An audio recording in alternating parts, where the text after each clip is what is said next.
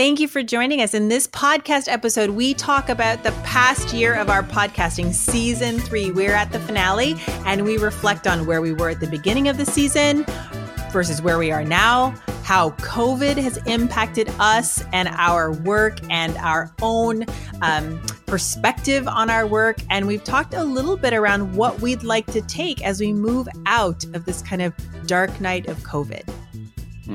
Nice. And we leave you with a question for the summer too, because that just feels delicious.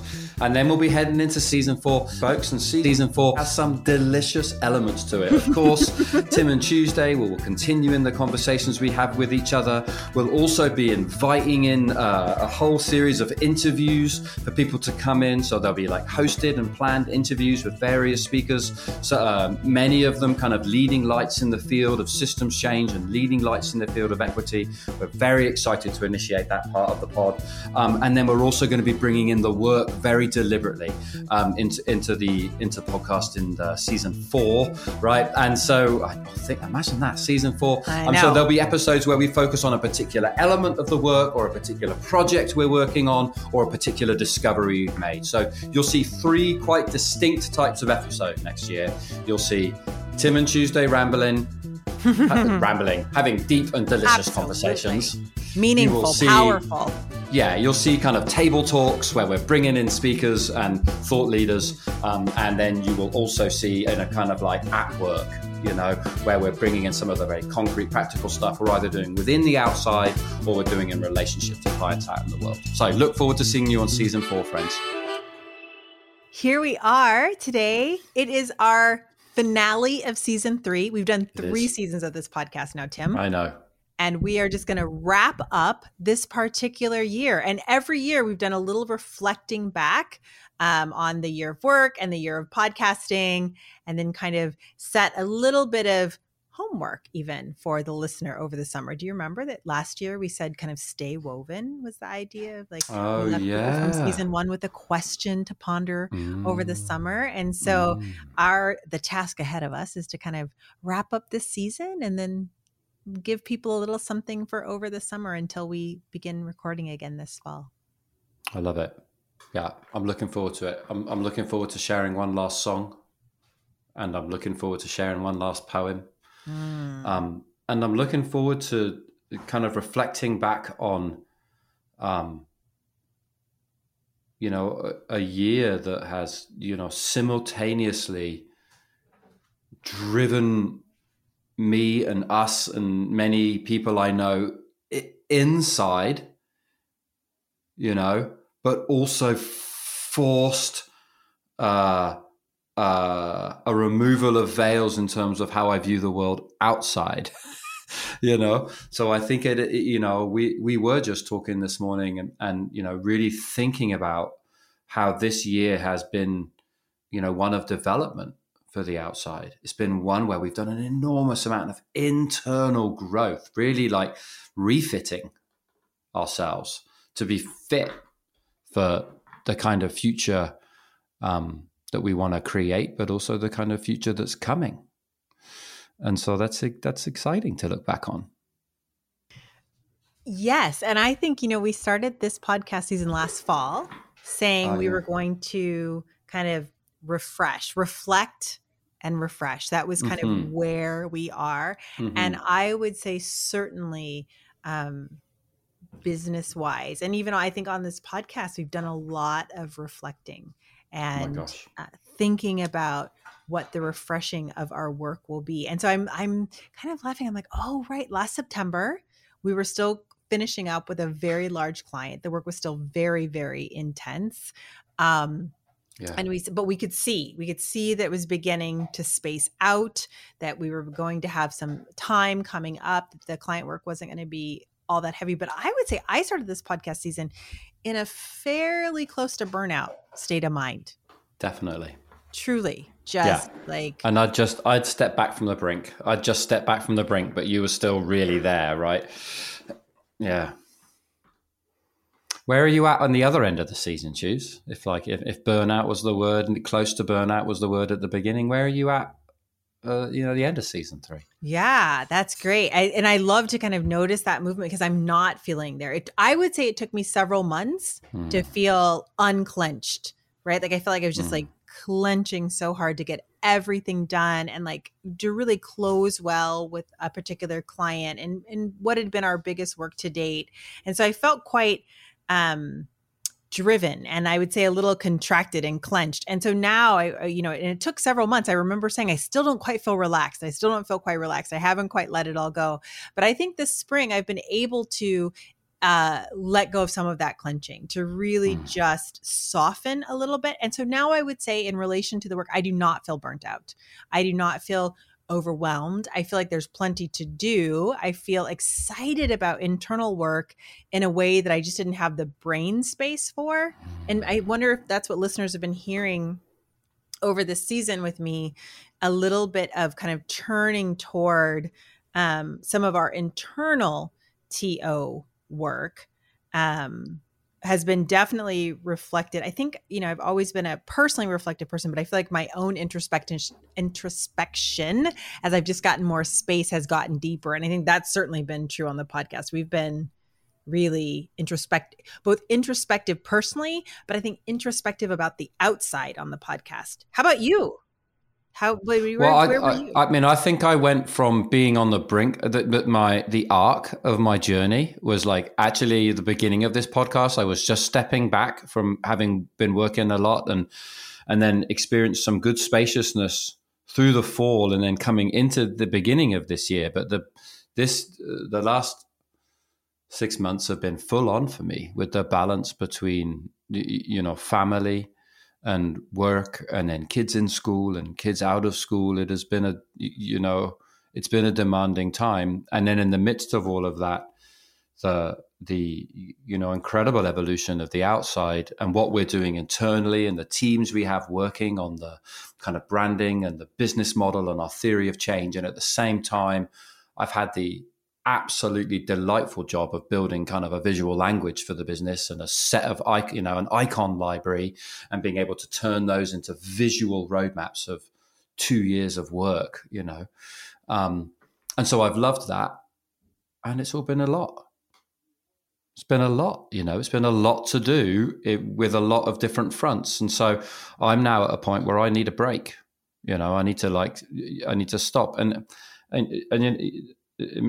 it's hard not to feel guilty taking a break when actually I've worked less, though my life has been more full, with just the amount of different fronts that we've had to be working on. And so with kids and family and community and all of it, as well as the business being so up, in terms of need. So I think we were just saying, I think I'm going to take a couple of days just on my own before we have any family holiday over the summer, where I just get to have a bit of a breather, So that's where I'm at.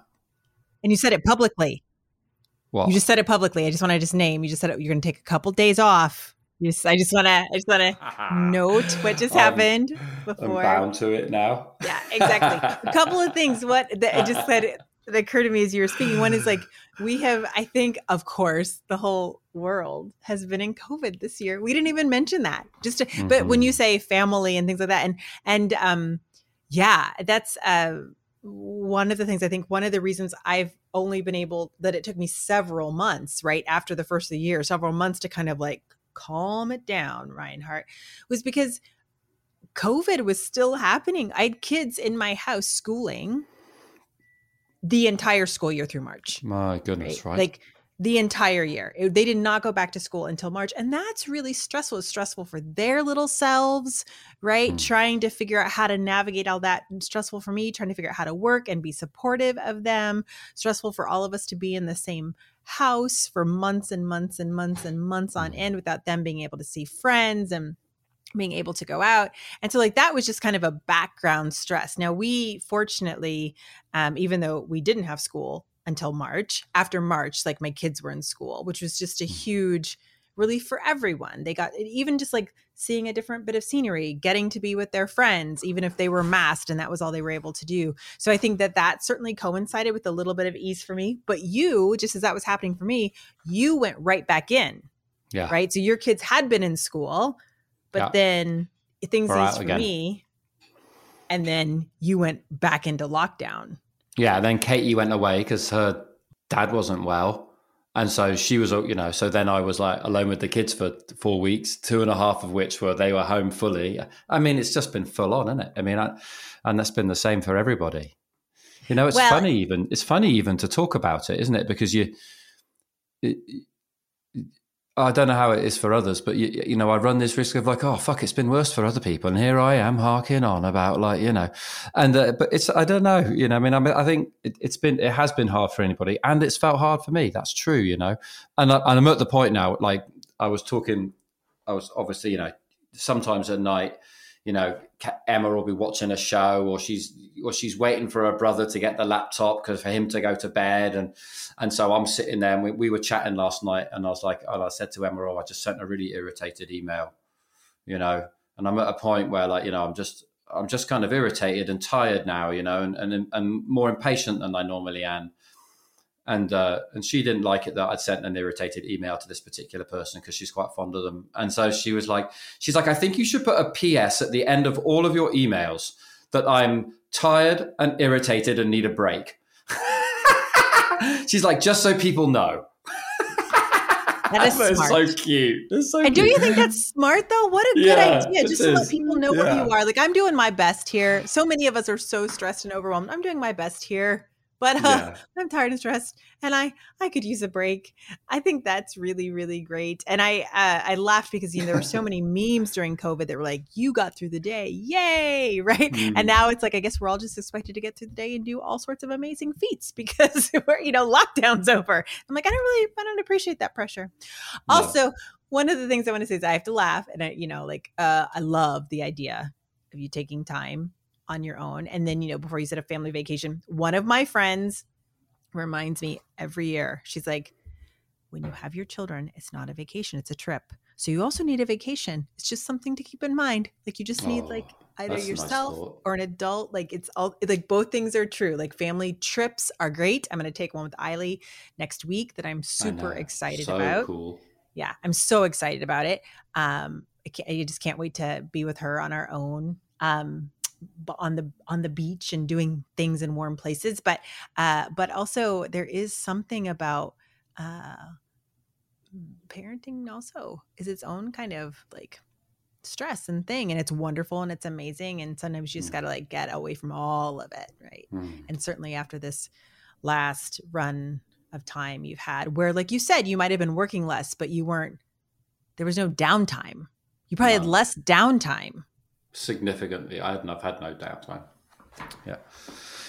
And I find that my relationships with my kids has gone through the roof though. I met someone in the coffee shop this morning as I picked up a coffee because we started early, went to the physio, grabbed a coffee on the way back, and she travels a lot used to travel a lot for her work, but obviously hasn't been traveling. And she was saying it's the first time she's had 12 months at home with her kids ever, straight, no travel. And I said, it's the same thing. It's been about 18 months for me, and I just love it. Like the kind of depth and quality and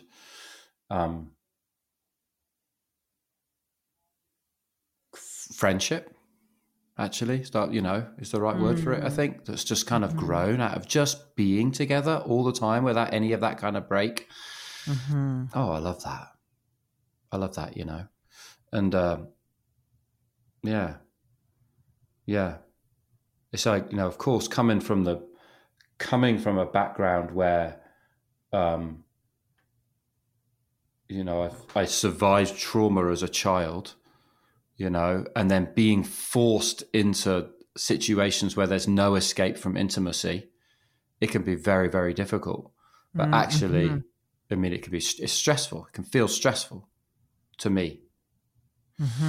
And so to come out the other side and realize, and also there's great reward, in terms of those relationships that, I feel lucky for, you know, like my 16-year-old, one actually talking to me, you know,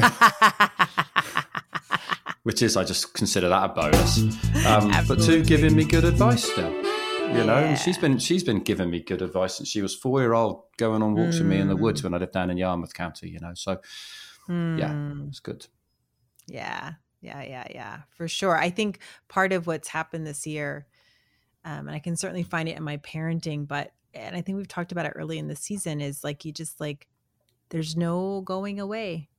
Got to face the stuff, you know, it's right there. And so whether it's through parenting or your own internal stuff, like it's been, and I think that's part of why this podcast season, I suspect, has been so introspective. I think, yes, both of us are at a time where that's happening in our life. But I could say that was true the first 2 seasons too. I was doing just as much inner work. Oh my goodness, There's something about the slowing down, and there is no escape. When you cannot leave your house, right? You know what I mean? You can't run errands. You can't. In fact, because our lockdown was lifted, mask mandates were lifted here on last Thursday. And I went to the grocery store for the first time in forever. And I just remembered, oh, right. Like I used to like run errands in times, right? Like I used to do these things, and I just have totally gotten out of that habit. And I really like to challenge myself not to get back into that habit, right? To keep like, of course, I want everybody to be able to go out and do what they want with their friends and have a life and like be social, but kind of the running or busyness for busyness sake, when you can, we've all learned, and I know that it has a carbon impact, right? But we've all learned about having just things delivered. I don't need to run out to do errands. I can actually be thoughtful and think it through, and like, what do I need to have delivered? And I don't need to.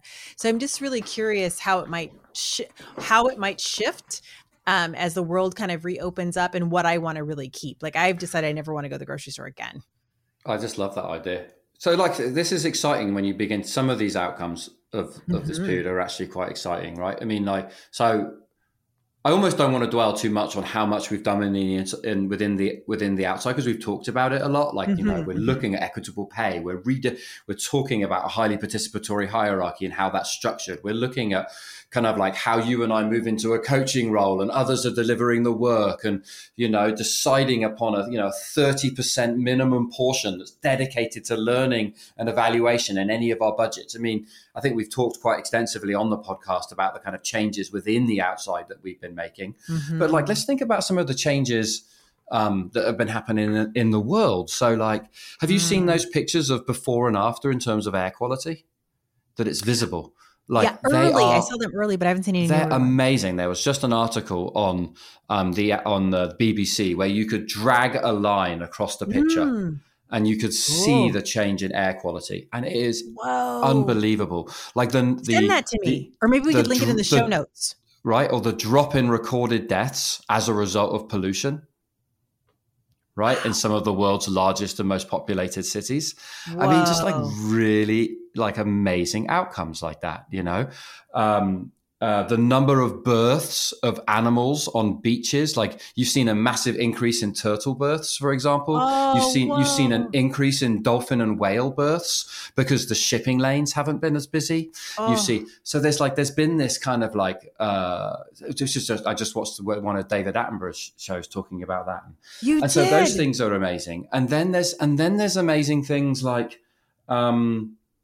for the first time ever, we're most likely going to see a global 15% corporation tax.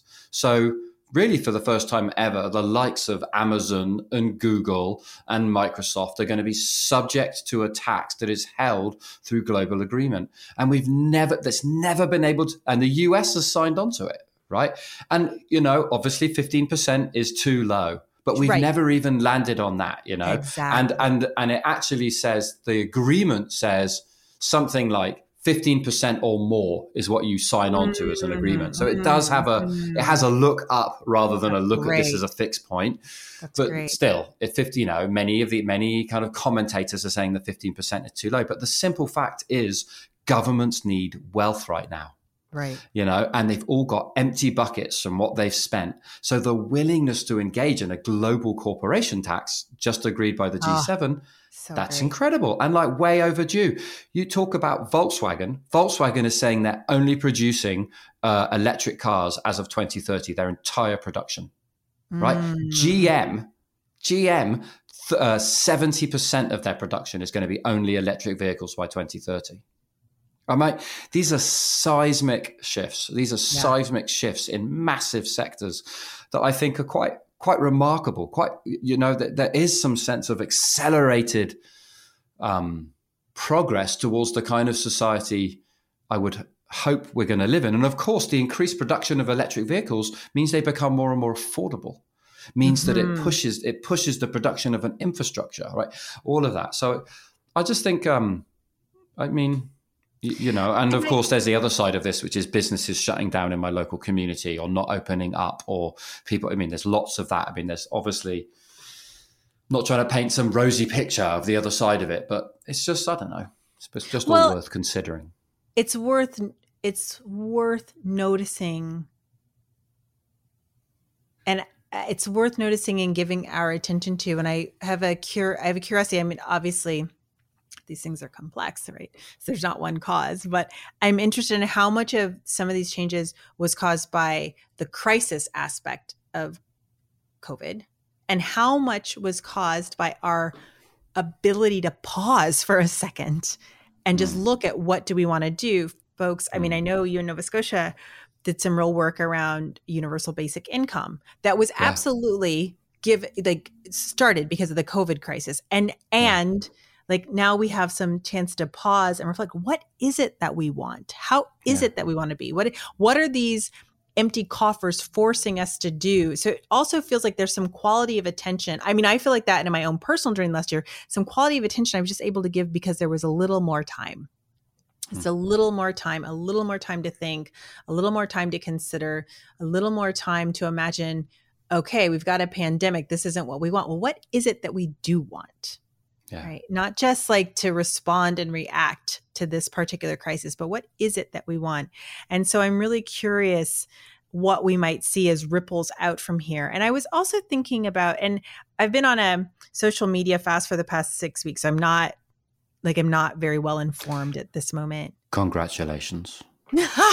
So good. It feels so great.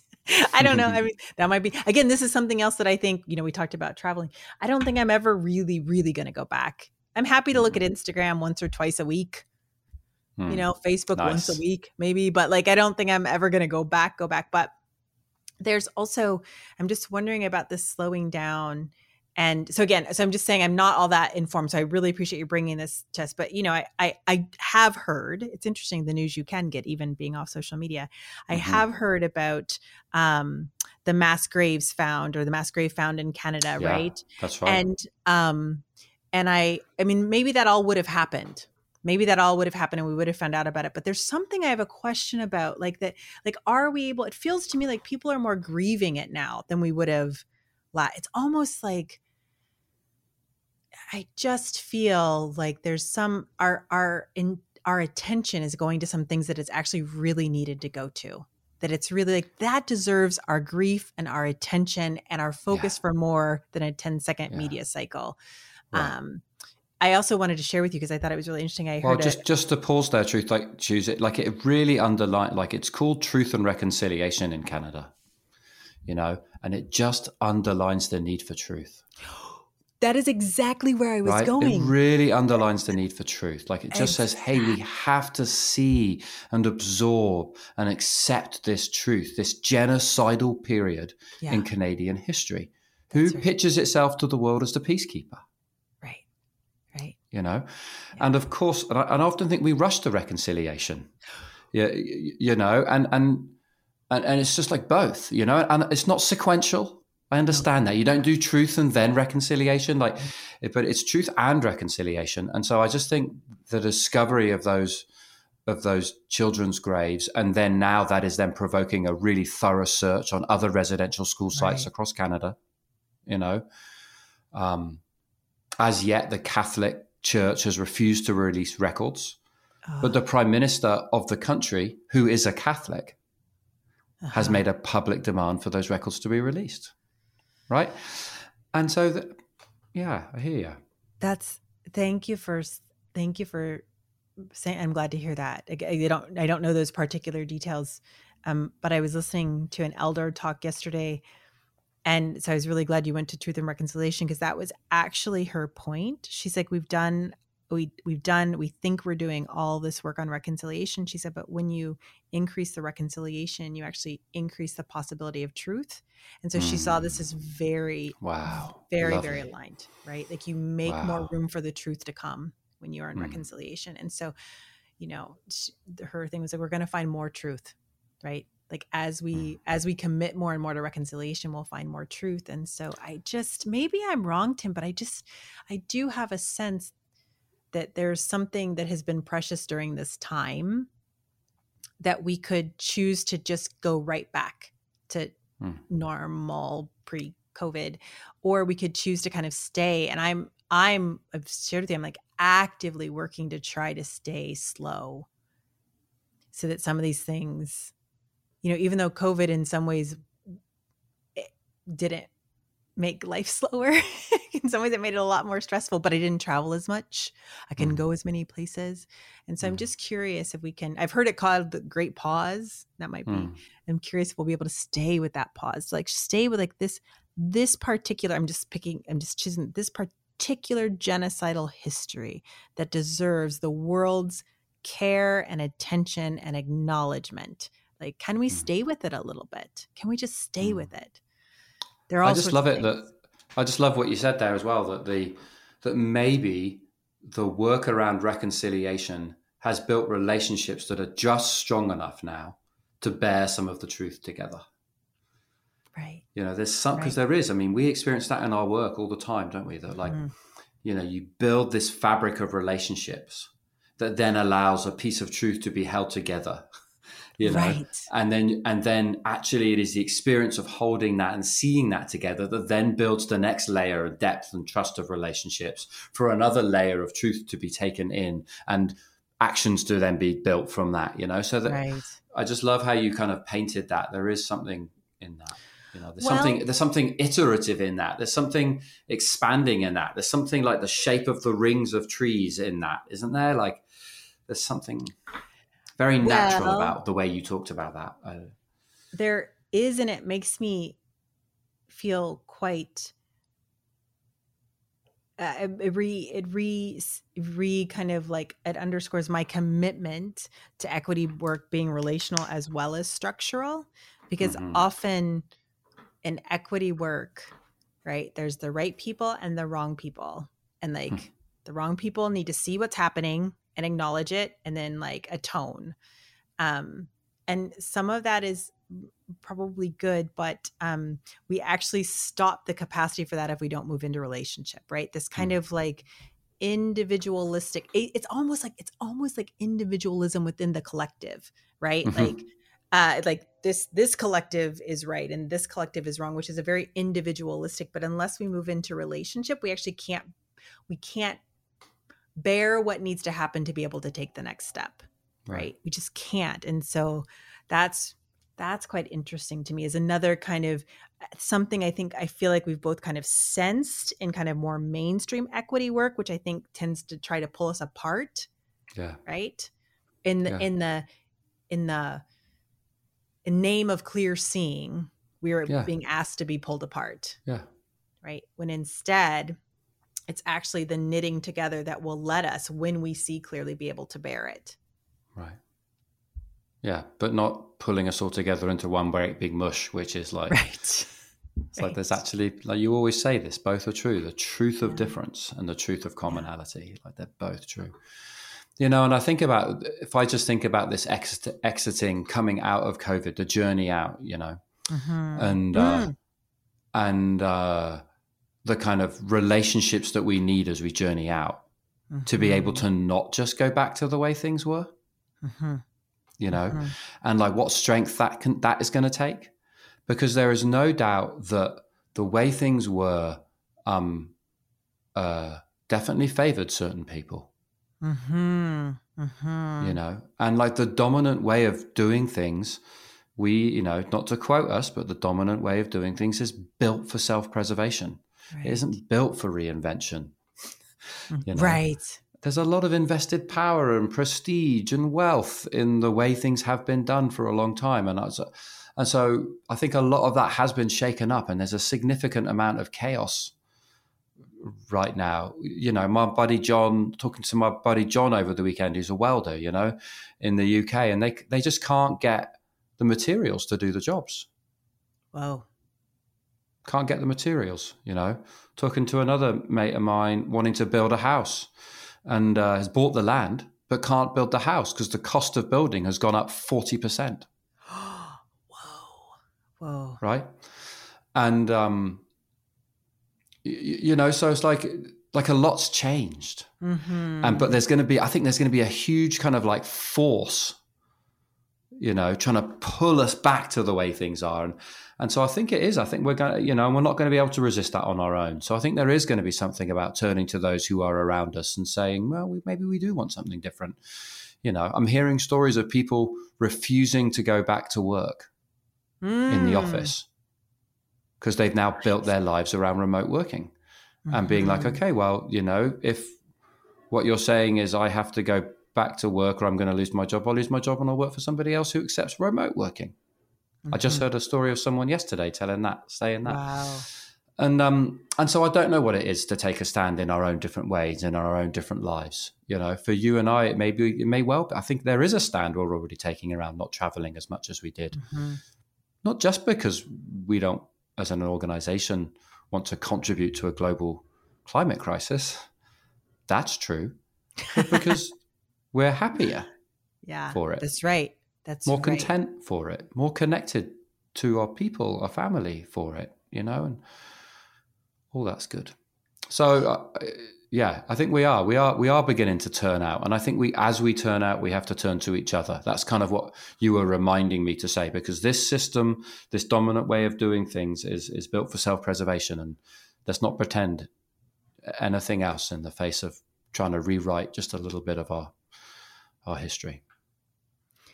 Well, and this really aligns with what we've been talking about this season too, right? Around the journey to the underworld and like, what do you need to come out? And I just was thinking about, I wanted to ask you like, oh, what have you learned in your reading about like from Martin Shaw or the other reading you've been doing about coming out back into the light? Because then that is definitely in some ways the movement that we're in. Like, how do you take those lessons that you learned with you? How do you not cast off those tools that you got, but actually carry them with you into the light? Because that feels like we've been talking a lot about this mythic journey and the underworld this season. And like, here we are in some ways ready to come back out.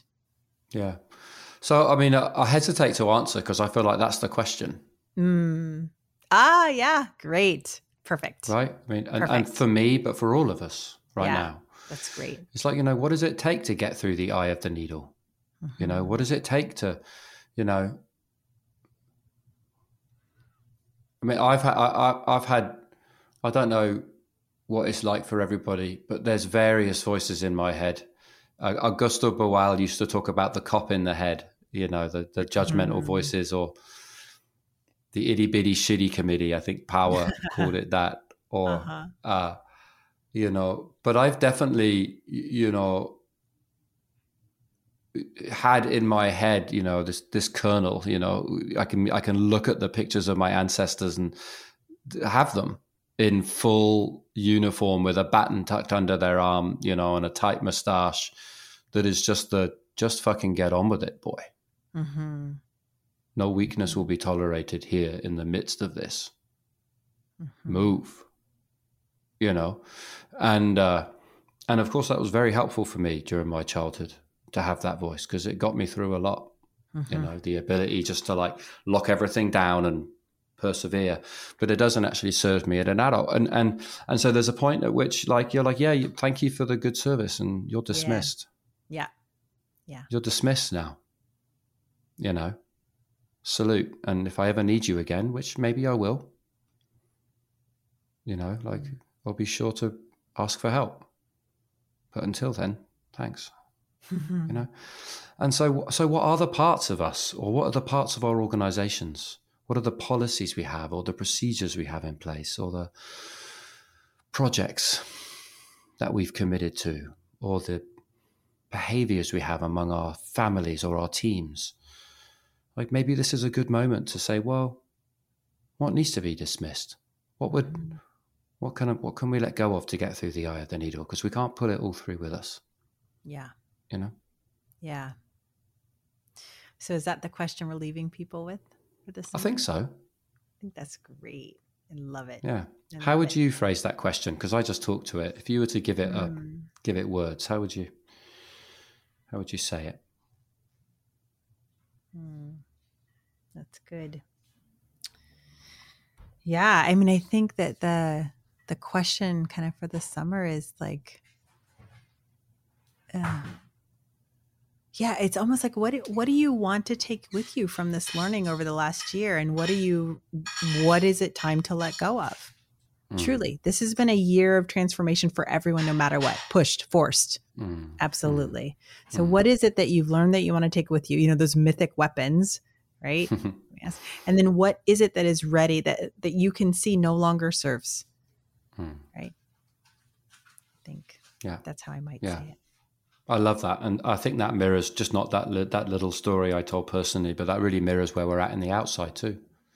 Even as a startup, 3 years in, we've built some traditions and procedures and practices and ways of doing things that we need to let go, and others we need to amplify, and some still that we need to discover. Right. Yeah. Well, are we in the music and poetry piece of our season 3 finale? That's right. That's right. Better be a good one. What's your song? Oh, mate, this is one of my favorite songs ever written. And you know how songs come back to you. There's been this just absolutely monumentally brilliant set of 5 films that the BBC released called Small Axe. Okay. And it's a set of 5 films, and it's telling the stories of, from various different perspectives, West Indian families and communities coming in to the UK in the kind of 60s and 70s. And they're just beautifully, that the filming is amazing, the acting is amazing, the characters are incredible, the narratives they tell are incredible. And of course they're political, but I never once felt like it was politicized. I just felt it. Like it was just incredible filmmaking. I felt and eye-opening and touching, and so they're called Small Axe, and throughout these movies is all kind of incredible music from that period, but also from enormously brilliant reggae music and stuff as well, of course. And so the song Small Axe by the Wailers and Bob Marley, I think, is the song I would like to leave us off with over the summer. So if you want the big tree, you're a small axe, ready to cut you down, to cut you down. I just love it. He took these beautiful traditional sayings and gave them global political meaning, and through his music. And I just think, what a remarkable gift to speak through image, but say so much about our worlds, and to speak through saying and tradition, but say so much about modernity. I just think that is really the mark of an incredible songwriter and prophet. Nice. Wonderful. Thank you. Yeah. Thank you. Well, the poem I have today was given to me by Christina Torres, who's on our team. And she sent it to me and I was like, oh, yep, here we go.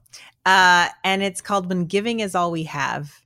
And it's by Alberto Rios, right? So When Giving Is All We Have. So When Giving Is All We Have by Alberto Rios. One river gives its journey to the next. We give because someone gave to us. We give because nobody gave to us. We give because giving has changed us. We give because giving could have changed us. We have been better for it. We have been wounded by it. Giving has many faces. It is loud and quiet, big though small, diamond in wood nails. Its story is old, the plot worn, and the pages too. But we read this book anyway, over and again. Giving is, first and every time, hand to hand, mine to yours, yours to mine. You gave me blue and I gave you yellow. Together we are simple green. You gave me what you did not have, and I gave you what I had to give. Together we made something greater from the difference.